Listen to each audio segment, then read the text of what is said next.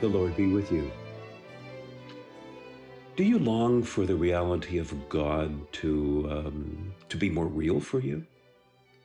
Do you long to experience more of God in your daily living? I know I do, and I'm thinking that you might as well as we begin this new year. And so I want to pass on to you what has become a very important spiritual discipline for me, one that really does make the reality of God more real for me. Now, last time I talked with you, I talked about the spiritual discipline of meditating on Scripture that carries God's sure promise of true success in life, meditating on Scripture.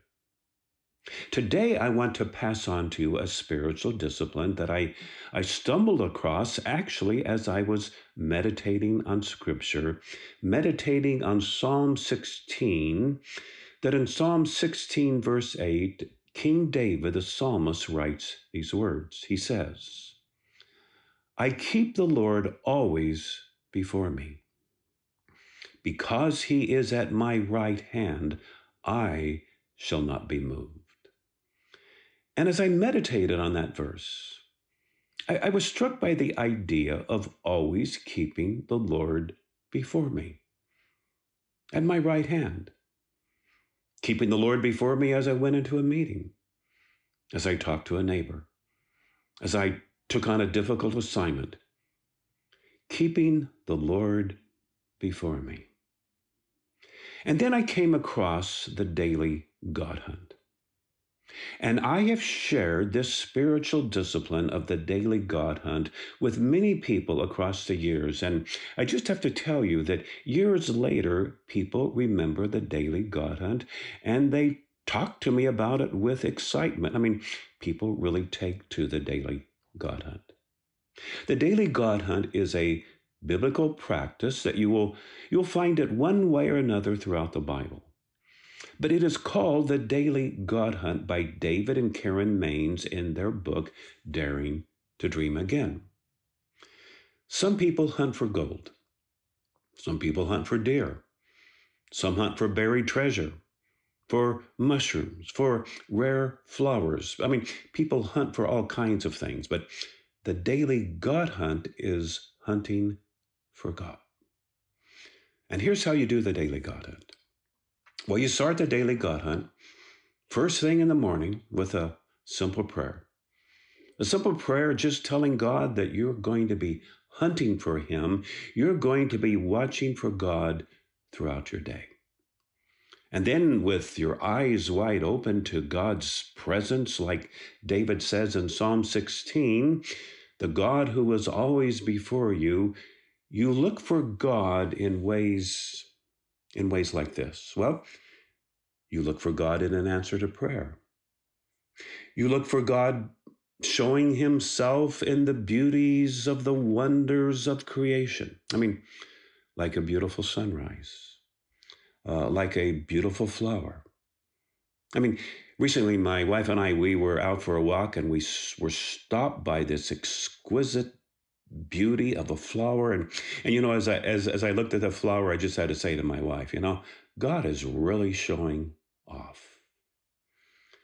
You look for God being present to you in another person. It might be in the words of a friend. It might be something that a person does for you. I mean, it's God present to you. You look for God helping you to do his work in the world. Perhaps as you teach a children's Sunday school class, or you talk to a neighbor about Jesus. You look for God, you hunt for God in any experience that you have of his love and his care for you.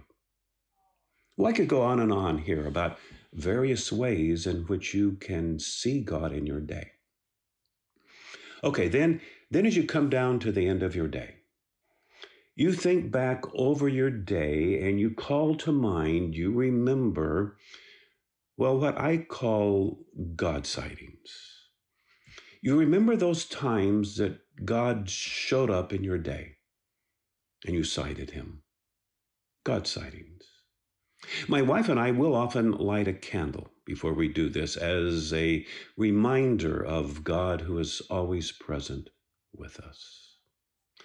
But you think back over your day and you remember your God sighting or sightings.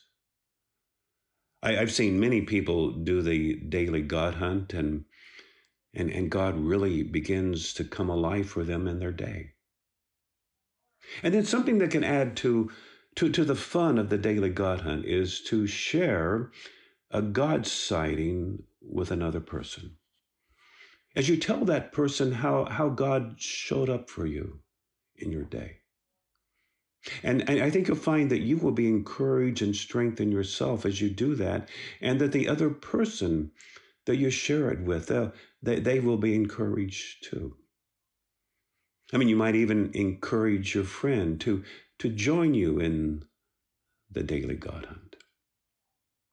Often, when I begin teaching a class, I will first ask people to share their God sightings, and I'm always amazed at how people jump at the opportunity, at how they are alert to God showing up in their lives. Sometimes my wife will ask me, or I will ask her, "Did you see Andy today? Did you see Andy today?" Our question is based on the little boy who thought God's name was Andy because of the song. Andy walks with me, Andy talks with me, Andy tells me I am his own. And our question, did you see Andy? Well, it leads us to share a God sighting. How God did, in fact, show up for us in our day. There was a time in my life where I so longed, and I just prayed to God, Lord, I want you to know, I want to know you like how I sing about knowing you. That you really do walk with me. You really do talk with me and tell me that I am your own. I want to know you in that way. And I have to say that Psalm 16:8 and the daily God hunt has really helped me grow in my walk with God. I keep the Lord always before me. Because he is at my right hand, I shall not be moved. I am Tim Smith, a fellow traveler. Thank you for listening. Until next time.